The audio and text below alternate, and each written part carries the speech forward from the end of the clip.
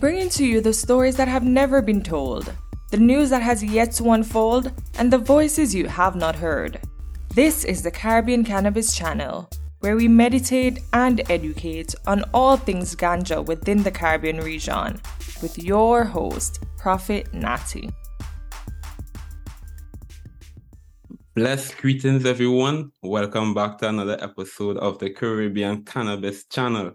Today we're in for a treat. We are actually sitting with an OG. At least I see her as an OG.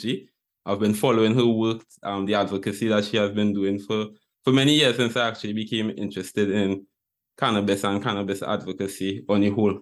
She's one of my kinswomen. She hails from the island of Trinidad and Tobago, the Sweet Twin Island state. And we have joining us Nazma Muller. Nazma, how are you today? How are you feeling? Very irie, very irie. I just had a nice local grown by a sister, organic, no chemicals in her backyard in Trinity. So the aeration is very nice. It's good to connect with. That's right. That sounds like a vibe. Like I haven't gotten like a local from Trinidad in a minute because I'm overseas right now. But for sure, some of the best local I've had is from my home country. So I understand that feeling. So Nazma, I understand that you have been doing advocacy, not just for cannabis, but just social development as a whole. And there are many people who may see you and not necessarily understand the mission or where the passion came from and why you still do it. So a lot of persons will say it's hardcore advocacy. You don't necessarily see a lot of persons advocating on the same level that you would do. Some of them may see it as more old school style of advocacy, which I still see is important. And we need that visualization of what's actually happening. And we need someone who actually pushes the movement in the same speed that persons before have done. So I just want to start off with getting like where the passion came from, where the drive came from in terms of your cannabis advocacy. Well, I used to be a reporter with the Express newspapers in Trinidad, the Trinidad Express. And I remember I started at the Express in 1993. And around that time, I think it was 1996, California passed its first legislation to allow, I think it wasn't recreational, it was medical use. California, I think it was in the 90s. So as a reporter, I had only started smoking when I was 23, which is 1996. And the experience was mind-blowing. It really opened up my mind. And so when it was passed in California, I said, but they're wrong. These people were saying that marijuana is bad for you. They're wrong because these set of people in California just legalize it, So if they can do it. And they're reaping the profit. Right? The fourth or fifth largest economy in the world, largest world economy is California, off of their agriculture. And why are we in the tropics just not taking advantage? Why are we just allowing ourselves to be dependent mentally, spiritually, health-wise, what we eat? Everything is being controlled by outsiders, by people who are not really interested in our well-being. Mm-hmm. Right? This is clear from the fight that we're still getting, even through our own government, to free up the herb. So like today, I got a message from the Parliament of Trinidad and Tobago because I asked, yesterday or day before, what's going on? Has it been proclaimed? And they said, yes, it was. And they sent me a snapshot showing that it had been assented to by the president on June whenever, and then it was published in the Gazette a couple weeks after. So I didn't know what published in the Gazette meant. I thought it meant proclaim. That means it's now law. And then they messaged me back just now to say, oops, apologies, it has not been proclaimed. Wow. So we have waited 3 years for very flawed legislation to be corrected, amended, gone to the Senate, debated, amended, sent back to the lower house, approved, sent to the president, assented, but not proclaimed. And until it is proclaimed, it is not law. And who tells the president to proclaim it? I want you to guess. The PM. The Prime Minister. the cabinet. So this democracy that they're fooling us with is what drives my passion, to open people's eyes to see the truth, that we, as the people of the tropics, the people of the sun, we are the powerful people. They want to come back here. The people who rule the world know that Caribbean is really, and the tropics, the sun, where the sun is. One of the richest places in the world. And that's why they're always after us. That's why they're always after Africa. That's very interesting though, because you went from journalism, experiencing cannabis yourself, and realizing the injustice that has been happening to it, not just when you saw it in California, but also regionally, because we have a rich history of ganja use across the region, whether it be right here in Trinidad and Tobago with indentured laborers, or in Jamaica, who is normally seen as like the face of ganja for the region. But a lot of persons don't necessarily understand why it's important to reclaim that. And your advocacy also speaks to why we need to reclaim that ganja use. So why do you really see it as important, apart from reclaiming justice for persons or health and wellness? Is there anything else that also speaks to you about cannabis empowerment? Well, I mean, the thing is, it's part of us. It's in our DNA. We have an endocannabinoid system. You know, the research, the science is only now catching up with what nature designed so perfectly to cure us of any ailment. And I can show you the research. I can show you, I've made contact with the godfather of cannabis, Dr. Raphael Meshulam in Israel. And he said to National Geographic in 2015, that it is possible that cannabis contains the chemical compounds to cure every illness known to mankind. Imagine that within one plant, there are all the compounds that can restore you from illness to perfect health. Wow. Imagine that. And this is a biochemist who has been working in Israel. He's never used cannabis. He's a scientist. For 40 years, he's been getting weed from America, because he's being funded by America to discover what it is in this plant that makes Bob Marley who he is, that makes these Jamaicans so powerful, that makes them, when they speak, captivate the world. What is it that gives them this vibration, this aeration? And they can't stop it. So that's why it belongs to us, because we, when I say we, I mean the Caribbean really, we are the perfect crucible that cannabis has gone through so much. It's been, blood, sweat, tears, time, fines, jail, prison. We have gone through so much for this herb. It is our right. It is our legacy. It is our inheritance. And that is why I fight for it, because this is what is going to restore my people to their rightful place in the world.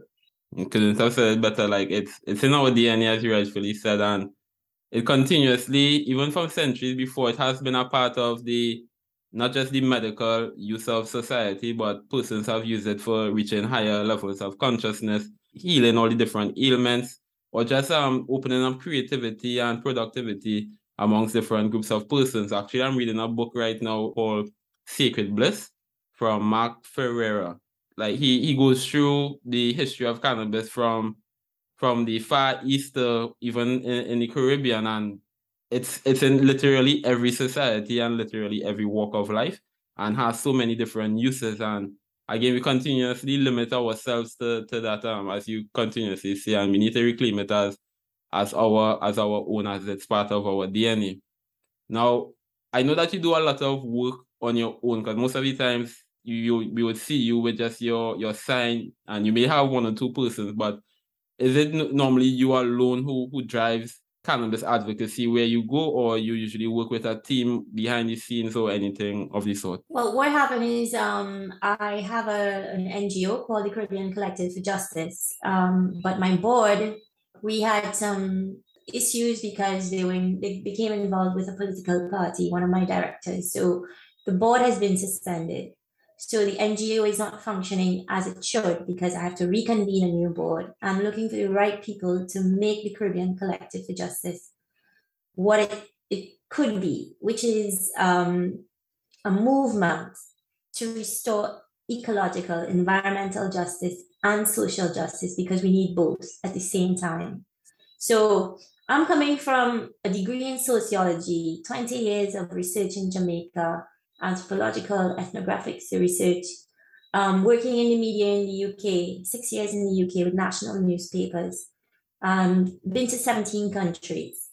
And for me, the only way that we in the Caribbean can really benefit from the gift that was given to us, because we really, the Jamaicans especially, kept Jamaica, St. Vincent, all the little growers over since 1921, through all the prohibition. They were the ones who kept ganja alive. Nobody was really talking about ganja in the world. Everybody forget about Jamaica and what Jamaica did by keeping the seed bank alive, risking persecution, the locks getting cut, risking getting beat up by the police, by the Babylon, to keep those strains alive. So we need some compensation. We need reparations from our government for what we have suffered, because that trauma doesn't go away, you know. The children who see their father, the Rasta father, get licked and cuffed and thrown in the back of the van and, you know, had a pay in court. I mean, a First Peoples chief in Trinidad was stripped naked and forced. I see that for myself. I didn't see him naked, but when he was brought to court over some weed that the police run him down for in the bush in Blanchissettes. This is way long before decriminalization. Damn. And I really want the TTPS to face up to what they've done as an institution to the people of Trinidad and Tobago over cannabis. I could bring you thousands of Rastafari who have been embarrassed, denigrated, humiliated, beaten, you know, for the ganja. And you're going to tell me we're just going to forget about all that? And this is why I just try to understand as well, like, everyone is right now, there's a rush, there's a euphoria happening because we are seeing decriminalization, we are seeing legalization. And these things are good, yes, but we are also forgetting, as you mentioned, the people who have been holding the ganja industry, whether person see it as illicit, that doesn't really matter, because we're looking at the value as what the plant actually does for us as a people. And these are the same ones still being affected greatly by the prohibition of ganja throughout all the years. Now we're seeing all these fancy persons coming in and setting up shop, etc., buying up land here and there. But again, you continuously hear about the small ganja, so the Rastafarian farmers, or just those who have been holding the traditions of ganja farming for all these years. They're still trying to get that support, or trying to get their foot into a door for an industry that they essentially created and would have held it in place for all these years. So it's off. It's very off. But it's also admirable and interesting that you're coming from all this level of experience, because sometimes a lot of persons will see advocates just out there and think, yo, what these people really doing? These people probably have no life. These people don't know what they're talking about. As you're coming from your background in sociology as well as being a journalist, switching into heavy advocacy, what was the feedback like when you first started advocating for cannabis, and what was the feeling that you had, as well as hearing what persons would have responded to you? Well, I mean, it caused a lot of problems in my family. They were not supportive at all. In fact, it was very negative feedback from those closest around me. Why are you doing this? Why are you're going to get arrested? You know, the police don't lock you up. And they did. But the thing is, I was so convinced that I was right, and especially seeing what is happening around the world. And then I had been living in Jamaica, and it's practically legal in Jamaica, and Jamaicans functioning. They're making music. They're running everybody else off the track. They're winning all the races for sure. They run in the country so well. 5 million people come to see them. come to experience the place and smoke weed. They have 12 dispensaries. So, the thing is, that is what had kept me going in the early stages, knowing that the bubble that we're in Trinidad is going to burst. That more and more people are online, they're traveling. They're gonna realize that this is madness going on in Trinidad. Definitely. Especially when we complain and we didn't have no money and it have no work, and people could be planting weed and making oil like in Thailand. Thailand has no history of marijuana in the culture. Thailand's government has asked everybody to grow 6 plants to produce 1 million gallons of oil. Now they've told us they don't want no tourists really coming and smoking in Thailand, but they want the money. Mm-hmm. You understand? So I don't understand what is this puritanical, pseudo-Christian or pseudo-religious axe to grind against cannabis that is keeping back us, the country, the unemployed, the farmers, the people who are sick from benefiting. We've gone through all of this with the law, and all we ask now is to be able to go and buy some tested, regulated. All we're asking for, you're asking for safe, quality product. That is curing millions of people around the world. Why can't we have access to it legally? We're getting it illegally, but we're getting kush. We're getting sick because of the kush. The kush is tainted. The demand is so huge, and the supply is being tightly controlled by the drug cartels, the politicians, the crooked. Why does cannabis have to remain in the hands of the crooked and the corrupt? I will take it from them. As you mentioned that like in terms of kush, etc., right?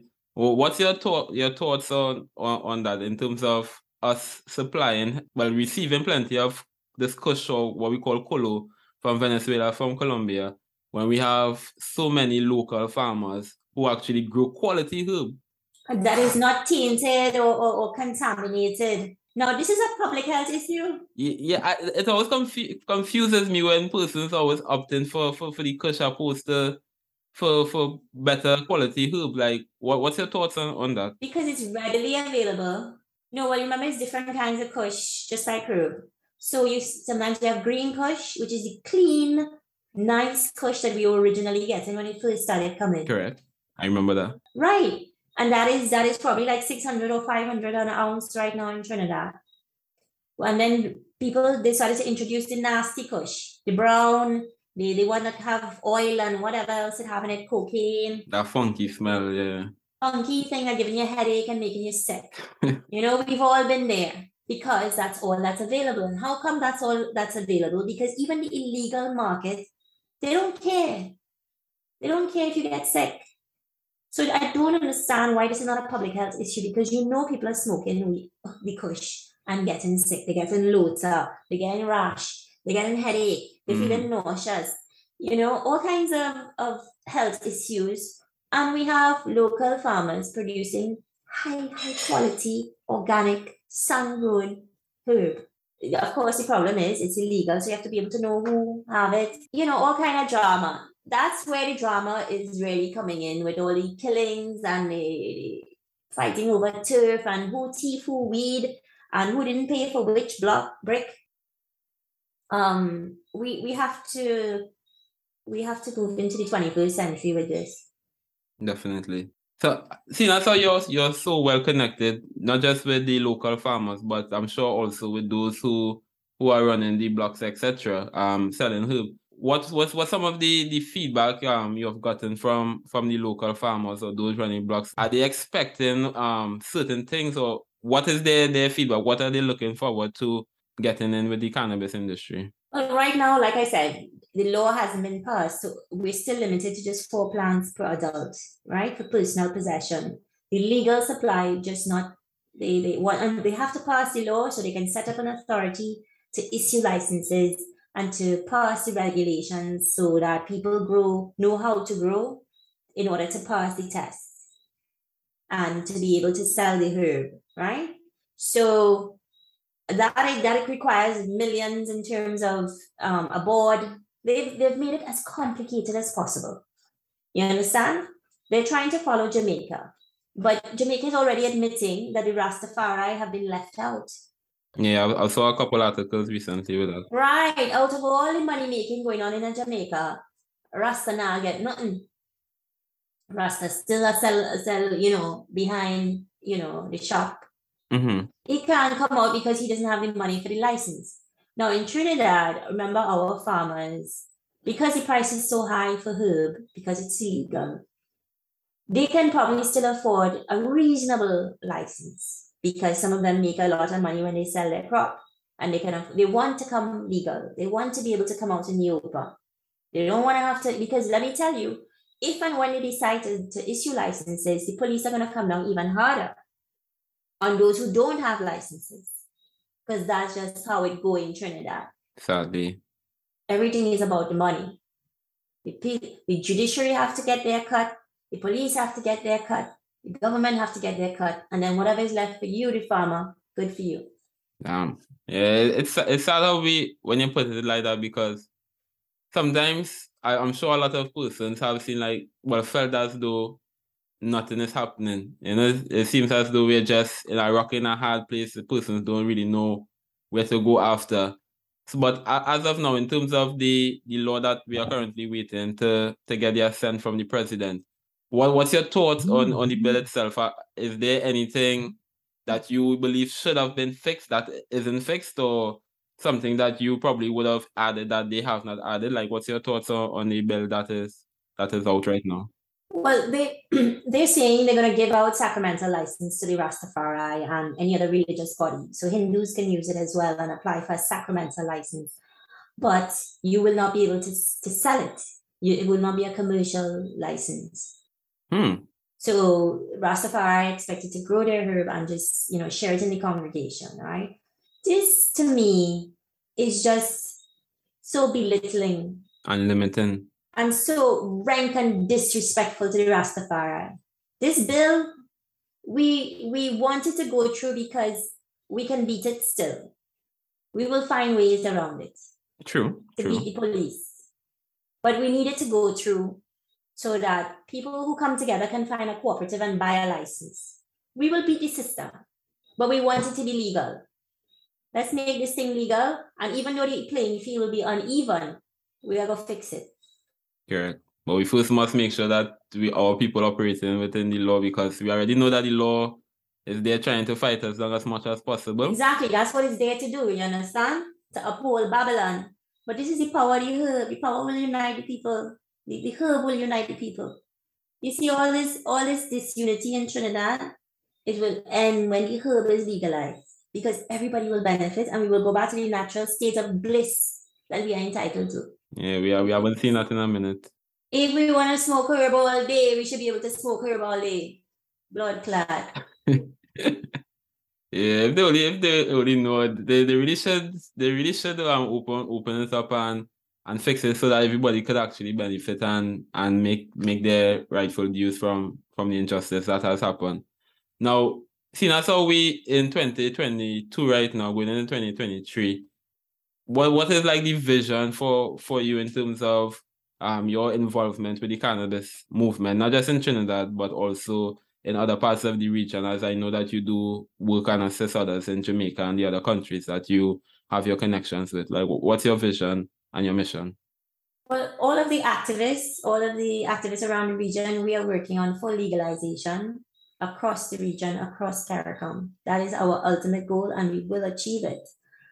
And we want to see hemp grown in certain islands. We really need to come together and decide which islands. I think Guyana is perfect for hemp, certain parts of Guyana. Guyana can supply the entire region. Mm-hmm. But, we need to come together to pool our resources. Trinidad has a lot of chemists and engineers. So I don't see why we cannot come together as a region and really satisfy the local demand first. Mm-hmm. Really explore the potential of hemp to replace plastic, to build houses with hempcrete, to create CBD medicine, and to create paper, to do so many things that we can do with it. We are just lapsing. We're just sticking on all the bounty that we have, all the potential that we have, because we don't We don't know we have it. The governments keep control of our minds and our ambitions and our visions. You know, Trinidadians have forgotten how to dream because you see the licking we get in the budget. Everybody knows to the grind. You're looking for the next dollar. There is no spiritual element to the herb anymore because people just need it. People just need it to cope, ease the brain, to bring down the blood pressure because they're dealing with so much and it's deliberate. It's a global attack on, you know, the conscious people, the people who know what really are going on. You know what else? They'd be very funny to me. Like, we literally would put forward proper solutions together, like in terms of, as I said, you as well as the other activists are in the region. Because I would have met persons like Marcus. I know that he also does work across the region and others. But we will put forward all these different solutions, the recommendations. They will ask for these things as well, and they would still come and do the exact opposite, or they will drag their foot, knowing that these things have been proven to benefit persons, not just on an economic level, but on a healing level, both mentally, spiritually, and physically. So it always baffles me when we are dragging our foot like this. And I know that guy, and I'm not too sure if they have already legalized, but I know that they did put forward in terms of having an industry set up for hemp creation. I know Belize as well, they also have hemp as well legalized where they could actually grow. But I was discussing this as well, where, as you're saying, certain countries within the region focuses on certain aspects. Like, for instance, for us, we are good with processing and we have low electricity, so we are better for doing extractions and these different things. Jamaica and St. Vincent, they have a wealth of knowledge in terms of farming and cultivation, so they could assist in that aspect. And once we all work together, there's no reason why the Caribbean industry cannot compete on a global scale with others. But first, as I said, we must satisfy our own needs locally and regionally before we could even think about international. Yes. So I definitely see where that's happening. With work with persons such as yourself, continuously pushing the movement, not being afraid of any of that. And what's a day in the life of Nazma? Like, you're heading out in front of Parliament. How does that day actually work for you? Like, walk us through that, because a lot of people see you, a lot of them admire you, a lot of them probably not too sure what you are actually doing, what you're saying. Like, how was that experience and you hold for you when you step out onto the battlefield?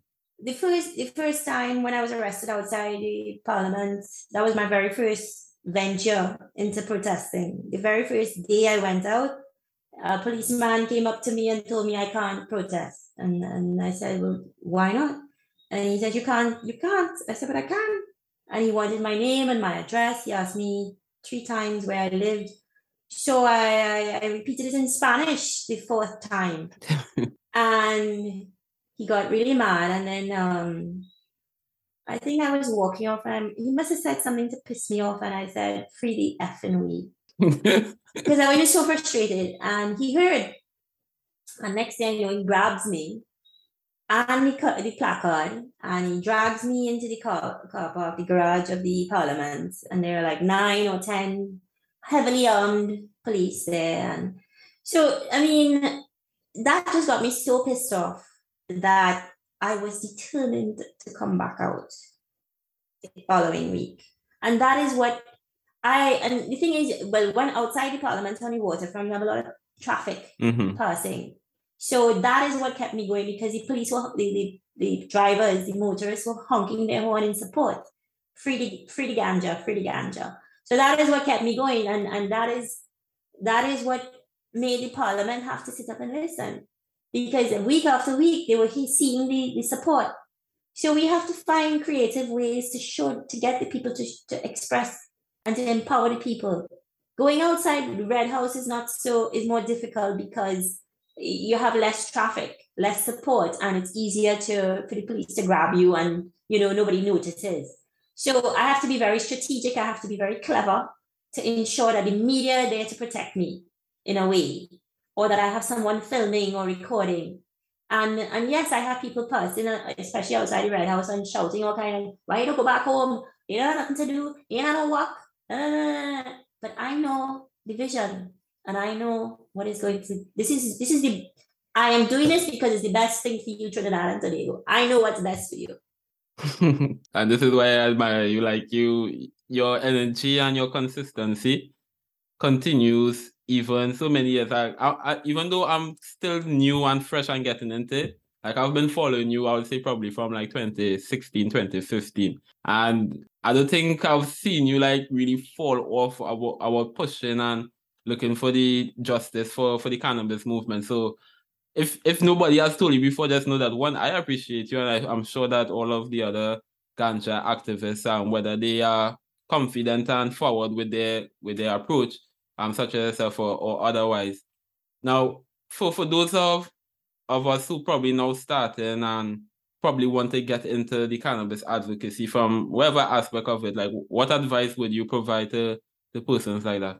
Just learn as much as you can about the plants. Make sure and have your own plants, because that is part of it. The magic of cannabis is actually growing it and seeing how it becomes what it is. Have a relationship with the plant, and the plant will talk to you. And that is how it was for me, because when you meditate and you have a vision, whatever it is, each and every one of you have been called to this, have a particular role to play, and it will be revealed to you. Instinctively, intuitively, get back into trusting yourself, trusting the herb, what it is revealing to you. And you will know when you have to do something, when you have to say something. And then man, I tell you, one time, I just got up from my seat and I walked towards the railings, towards the Red House, just for some reason. And that very moment, Faris Alroy walked by, and I got a chance to cuss him. Not obscene language, but I get a chance to tell him what I had to tell him face to face, because he'd been running from me. That's the former Attorney General. So the timing, everything, the universe is working for us. The universe is on our side. Just remember that. Definitely. Nazma, we're looking to close. Like it really has been a pleasure hearing your story, hearing your passion. And your passion is definitely feeding into myself as well as the other listeners who probably would take up arms or support the cause more confidently or more passionately going forward. But before we close, we always like to just ask some questions just for our listeners to get a gauge of our guests, to see who they are as a person and these different things. So apart from you being a cannabis advocate and this being one of your passions, are there any other passions that you have that drives you to get up each day to do what you have to do?